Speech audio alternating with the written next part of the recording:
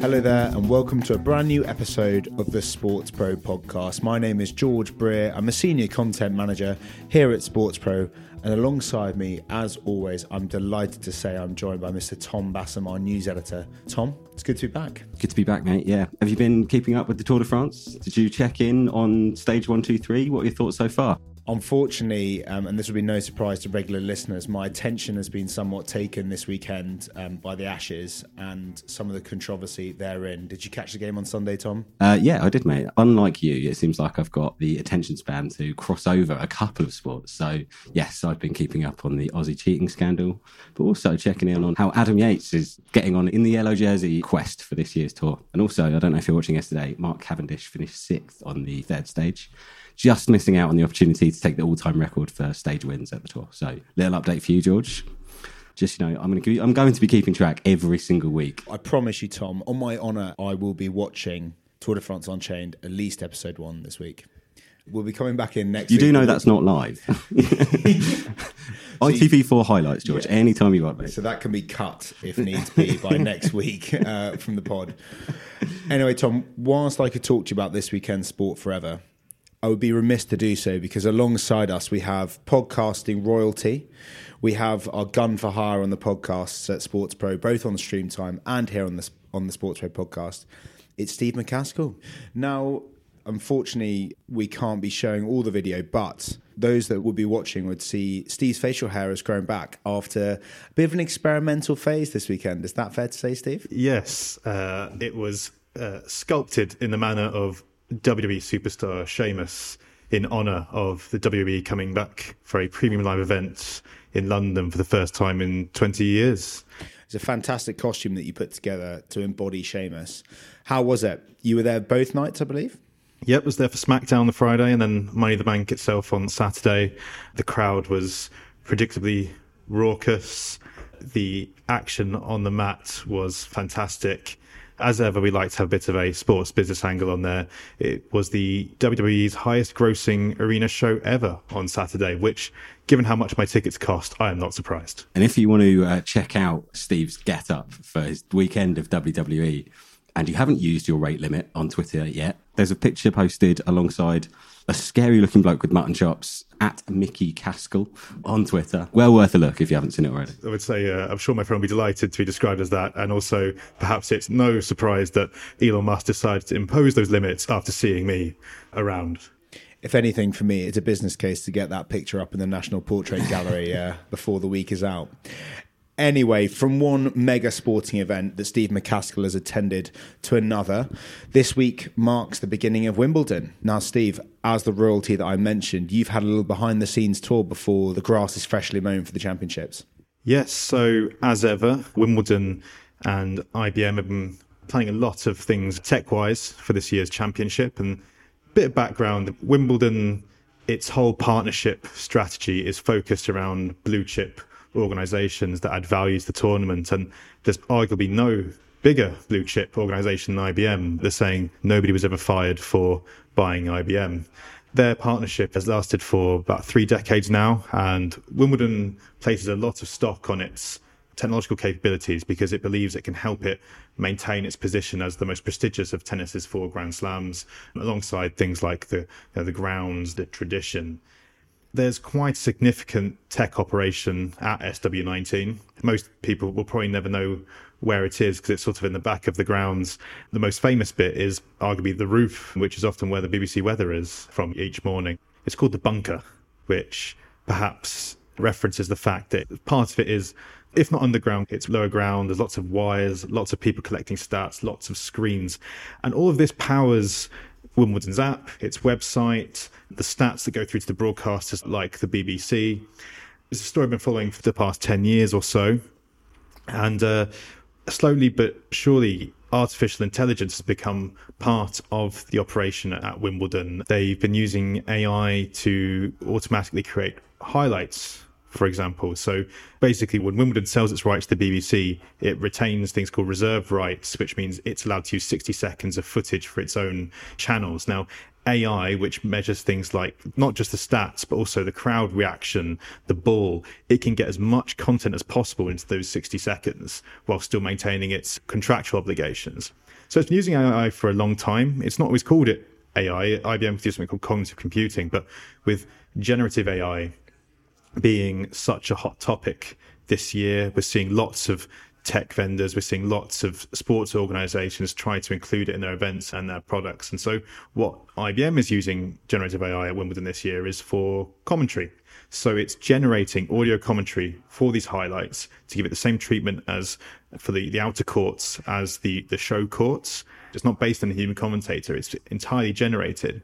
So those clips, they'll have audio commentary, and it's still experimental, but in terms of how you can scale video production, it's quite big. It also will help engage more fans. And I guess there's also the scope to add more languages. So regardless of where you are in the world, you can get localized commentary that just would not be feasible otherwise. The other way that they're innovating this year is they're using AI on draw analysis. So when the draw came out last week, as it does typically a couple of days before the first day's play, everyone looks at the routes to the final. They're like, who's going to meet at the quarterfinals? Who's going to meet the semi-finals? In previous years, we'd be like, what's Murray's chances, for example? And it's a source of debate. And a lot of this debate is through perception, also things like world rankings. What IBM Wimbledon are doing this year, they're analysing all the permutations to create an idea of how difficult one player's draw is or path is to the final. So that's happened for the first time this year. And the idea is that you can have an actual metric for a certain player. Let's say, for example, you draw Andy Murray, who's unranked in the first round, but you're the seventh seed. That's quite a tough first match. So it's all about adding debate. It's all about engaging fans. As you say, Steve, the relationship with IBM and Wimbledon's relationship with the AI capabilities of IBM have been developing steadily and surely over the last few years. Particularly, I know last year they were using AI to provide some context and provide narrative around matchups, particularly in the early rounds of the tournament where players may be less well known as others. But Tom, why do you think a property like Wimbledon or an event like Wimbledon needs to be using these capabilities and these technologies in the most innovative ways possible? Particularly when, it can lean on such a strong history and so much tradition and a very strong brand already. Why is there so much focus, do you think, from Wimbledon to really lean into these tech-first experiences? I think partly it's about not being left behind, but also working from a position of strength, right? Like the best businesses and the best organisations don't sit on their laurels. At times where they are seemingly on a positive swing, the best ones use that time in order to make sure that they're future-proof.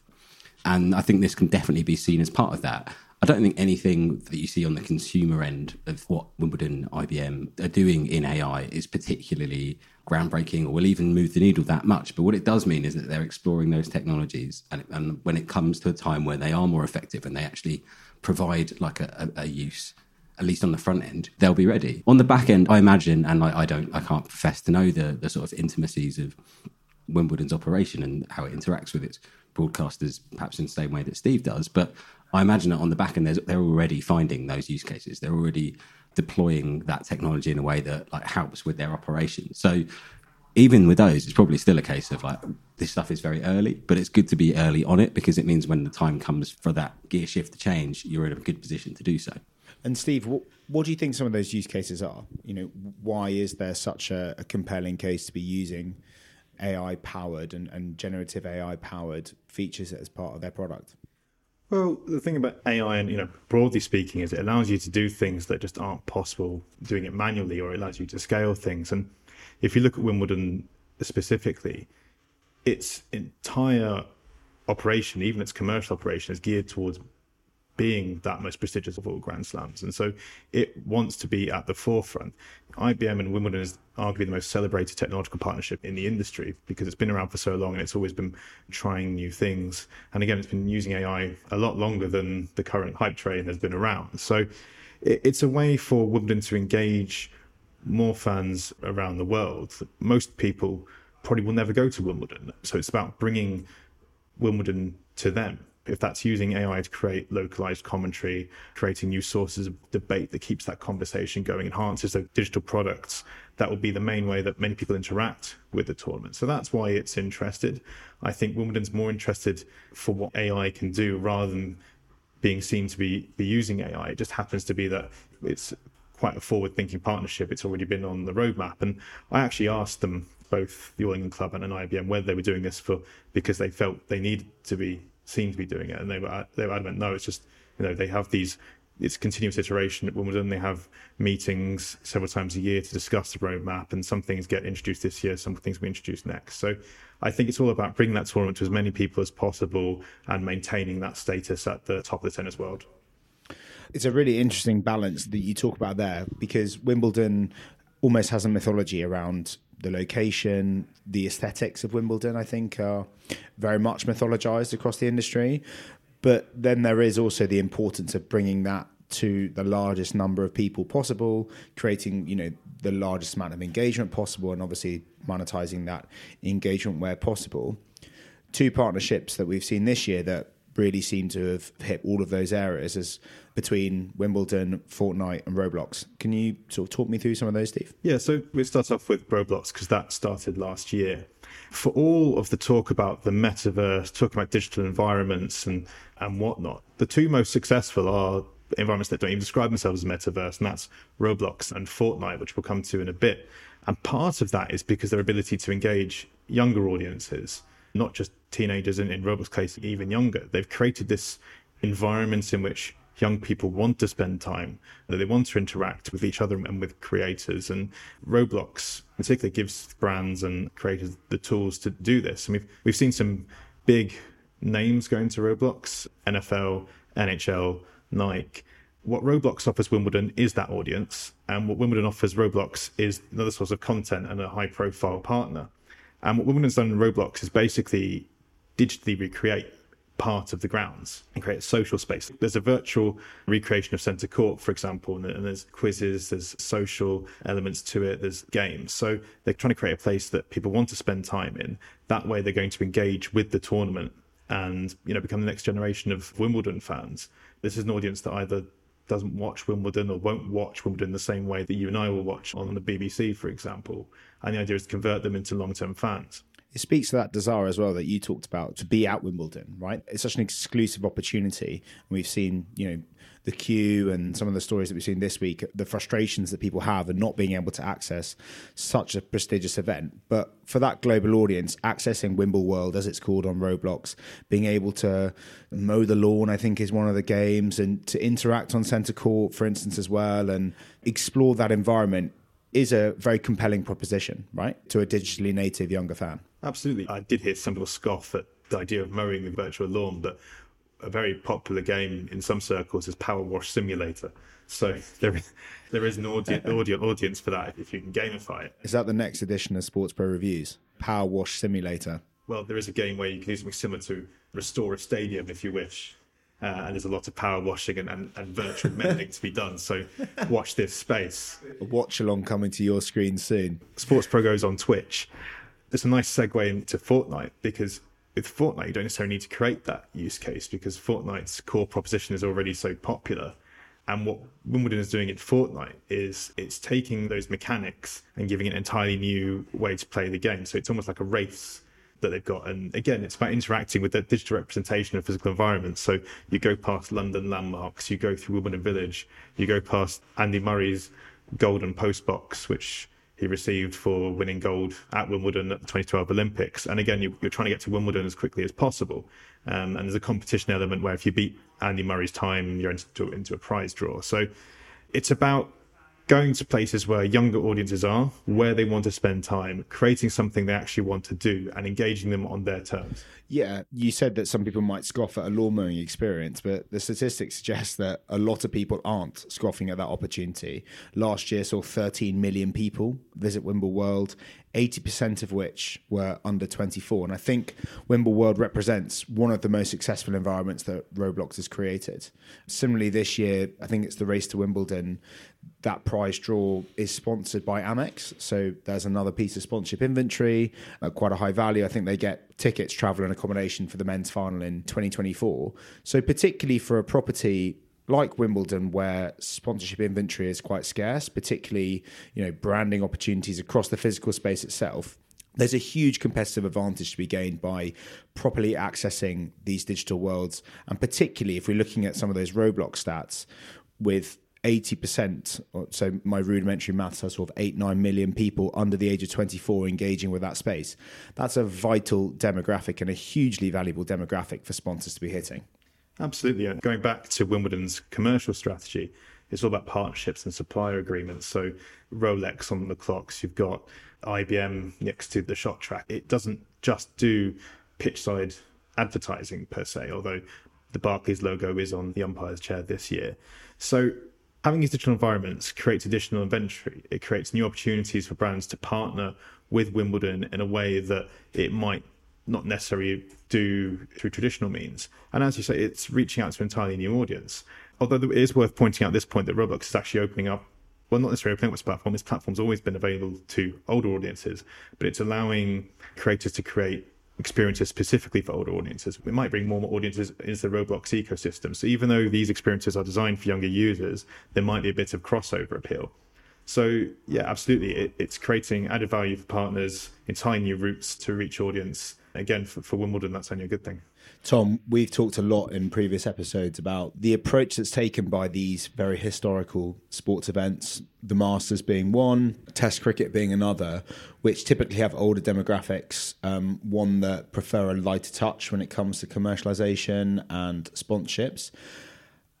And do you think Wimbledon are really in that tier one of the approach to balancing sort of historical and tradition, historical importance and tradition, alongside a slightly more agile commercial approach and engagement strategy? I think, as Steve said earlier, they are the envy of many of those kind of heritage properties. The way they've done this is like incredibly innovative and dates back a long, long time. Like you probably would say it's Wimbledon and the Masters when it comes to setting those kind of standards. And it means that like other properties have to take a different route, because otherwise they are literally going to be just copycatting on that same strategy. And the other thing to point out about Wimbledon is it knows this. So I'm pretty sure it could probably get more money for its domestic TV rights than it does with the BBC. But it knows that the blanket coverage that the BBC provides in the UK helps its appeal elsewhere, because people from abroad look in and know it's this major event in the UK. It's very quintessentially English. They still want a fair value for their rights, but I'm sure they could get more by going behind a paywall, but they don't. And that's all part of the same philosophy. Well, from the digital side to the physical side, there's been a few issues with day one of Wimbledon that launched yesterday. The first being the famous Wimbledon queue. There were some complaints there due to increased security checks and significant delays on behalf of Just Stop Oil. Tom, did you see any of that? What I saw was lots of people who were saying it's taking me a lot longer than it used to get into the venue. And you can kind of understand why Wimbledon want to do that. Just Stop Oil have been pretty effective in getting their way into all number of sporting events this summer. So a little bit of additional security is understandable. Perhaps it could have been thought about ahead of time, thinking about like what can we do to ensure that the additional checks that we do have to do don't result in a much longer queue. So whether or not that's providing extra security personnel, that's like a technological innovation in order to process people quicker. There's definitely things that probably could have been done, but like at the same time, from Wimbledon's perspective, I think they'd rather have people moaning about the queue than having their Sense court shut down for 5 hours. Exactly. Yeah, I think going back to the profile of Wimbledon, the queue is a large part of that mystique. And although they do have capabilities of distributing digital tickets and managing online queue, it's part of its appeal. Although one thing I would say is, although they didn't want people getting on centre court, they did have a bit of trouble drying it. Aided by Novak Djokovic. And a leaf blower in the end, I think. Well, speaking of Novak Djokovic, lucky that there was a slight delay to his game, because BBC were having a few troubles in broadcasting it also. Steve, did you pick up on that? they missed the beginning of Novak Djokovic's match. I'm not sure what caused the technical mishap, but there was a... What were you doing in the cabin before the week started, Steve? Any acts of sabotage? I can categorically confirm I was not in the IBM bunker at the time, and I think the wonderful security staff at Wimbledon would have rooted out any such attempt. So, yes, it was an iPlayer glitch, I believe, that stopped people from watching the beginning of his title defence. Various media outlets have talked about the outrage that's been seen over Twitter. If you're lucky enough to bypass 1,000 tweets a day rule that's been implemented. Slightly tongue-in-cheek question, but does it really matter that it's delayed by a few minutes? For a Novak Djokovic game, no, probably not. Who cares? It was a breakdown. That's a collector's item. True. I mean, but he hasn't lost that Wimbledon in 2,000 days or something insane. It would matter more if it was, I don't know, much later on in the tournament, but an opening round game against a much lower ranked opponent, when the BBC on their linear coverage, which is still probably the dominant consumption method for most people, can just cut to another game. Doesn't matter massively. They'll probably be a bit embarrassed internally. They're pretty proud of their very robust tech and their in-house ability to stream lots of things at the same time. And they've acknowledged the fact that they had a technical issue in a statement, but I don't think it matters particularly. I think by the end of 2 weeks, people won't remember. I think the Q thing could become a bigger issue over the course of the week if that story continues to rumble on. But then similarly, protest disruption could also be a major story too if that was allowed to continue. I think streaming is very hard to do, especially when you're doing it on the scale that the BBC does at Wimbledon. And I think the BBC is better than most at this. So it just shows what a difficult challenge it is. Yeah, I agree. My biggest takeaway from that story really was how that was the first time I can think of something like that having happened. The BBC is normally rock solid. It's usually BBC's commercial rival in the UK, the ITV, that attracts these headlines. Although, to be fair, ITV's not done it in a while. I think it's perhaps a bit unfair that I've raised something that happened about 10 years ago. Well, we know which side of the public broadcasting fence Steve McCaskill sits on, but that's a debate for another time. Let's have a look at some of the sponsorship landscape for this year's tournament. Our sponsorship marketing expert, Sam Karp, did a great piece where he reviewed all of the different partnerships for this year and some of the interesting talking points. So let's rip off that piece shamelessly for the next few minutes now, gents. Let's start with Barclays. I'm sure there'll be plenty of people who are writhing around with excitement at Barclays being announced as the new banking partner, taking over from HSBC to the tune of £20 million per year. But it's not all rosy on the Barclays side of the fence, is it, Tom? No, we've seen a mini campaign launched by some quite notable figures in British public life. Actress Emma Thompson, film director Richard Curtis, famously directed For Weddings and a Funeral and many other lovely rom-coms, have sort of written an open letter to the All England Lawn and Tennis Club, criticising Barclays for providing very, very significant funding to the fossil fuel industry, and that's not the right profile of partner that Wimbledon should be looking at. And I guess it kind of goes back to what we were talking about earlier and the prestige partners that Wimbledon can call on when it needs them, saying that there needs to be sort of some redress made here to basically kind of, this doesn't align with what Wimbledon's about, right? It's a grass court tournament, it's played outside. And if your partners are actively, in the words of the people behind this initiative, if they're actively damaging that environment, then those two things don't ally with what Wimbledon wants to be doing. I think this is something we're probably going to see more and more of in the sponsorship space. A lot more scrutiny, I think, paid to who people are partnering with and doing deals with, and where often their money goes, and whether or not this is what this represents for that brand. I mean, from my perspective, it seems to be a fair enough campaign, a fair enough allegation to be making. It's not baseless. Actually, I think it's good in that it creates that conversation around what we should be demanding from our sports partners as an industry. Steve, how difficult a landscape is this to navigate for sports events and sports properties? We probably saw this issue come to a head most fervently with British Cycling and its partnership with Shell that had quite significant collateral damage on the back of it. But given the sheer number of sponsors that sports events attract, given the incredible complexity of climate impact when it comes to particularly financial institutions and the partners that they essentially bankroll or they finance, is this a case of there is no level of due diligence that is possible here to vet every single partner, look at all of the various environmental impact? Or is it a case of sort of not scoring open goals? I wouldn't classify this particular partnership on the same level as British Cycling and Shell in terms of its controversy. There you have an energy company partnering with a governing body for an activity that's supposed to help the environment. It's not quite as clean cut as that. I think it is difficult for the sports industry. They've got to find revenue from somewhere. It might be quite difficult to find revenue. And a company like Barclays, again, it's a blue chip sponsor. It's perhaps more agreeable to most people than other industries. And I think I agree with Tom. People are having the conversation now. How far does this go down the supply chain? I think what Wimbledon will say specifically to this partnership is that Barclays are working on grassroots programs, which gets people involved in sport and other wider initiatives. I cannot imagine that the All England club, with such careful consideration for its partner, hasn't thought this through, potential backlash. It's a difficult landscape out there. I think it's definitely a hierarchy in terms of which type of organisations are more agreeable than others. And I think there's other examples of sponsorships that perhaps are more challenging to justify. For example, the 100 partnering with KP Snacks. It's about promoting sport and you're partnering with Crisps. I think that's perhaps a bit more of a disconnect than Wimbledon and Barclays. It can be very hard for properties and events to predict which partnerships are going to get particular backlash. Just to look at Barclays are a fairly new title sponsor of the WSL. That's almost gone unremarked when it comes to any public backlash on these issues. Again, another sporting property that I think represents more than just, like rampant sporting commercialism, for instance. How are you able to plan when it can be seemingly random which partnerships get public ire and which don't?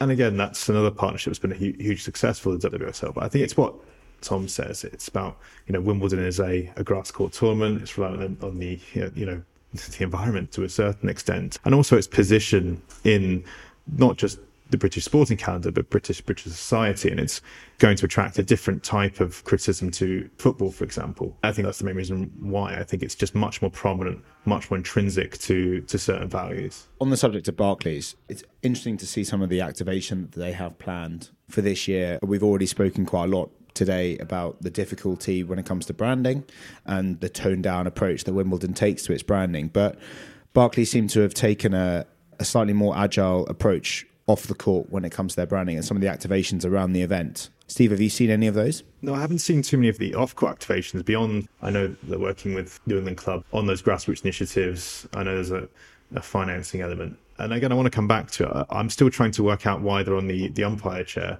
given that I think that used to be Robinson's and Schlesinger. And of course, there was a fridge in the umpire's chair for drinks. I'm wondering if those grass court initiatives are why it's allowed to be on the umpire chair, because they're growing the sport of tennis. That's my biggest takeaway from that.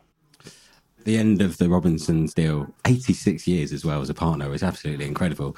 Just as a thing that's lasted 86 years, let alone just talking about... It's very existential of you, Tom. I know, yeah, it really is. Look, why they're on the umpire chair, probably because that inventory was available. But they are also launching, this is great, got to commend anyone who came up with this, the Deuce Bar is Barclays branded this year, which is a refreshment option for fans. Free juice at the Deuce Bar. Yeah, exactly. So that right there probably tells its own story. And they've got other interesting things around the venue. Take on TFO simulator, there's a kind of queue activation, the Barclays Clubhouse. So yeah, the financial institutions, I always think what are you like? What can you do on the ground? You're a bank. You're not going to be selling mortgages whilst. You never know at Wimbledon. Yeah, maybe. Yeah, maybe it's the right audience. But I think they always have to be quite creative because it isn't the most natural fit in terms of providing on-site experiences. And it sounds like whoever they've worked with on this has done a fairly decent job.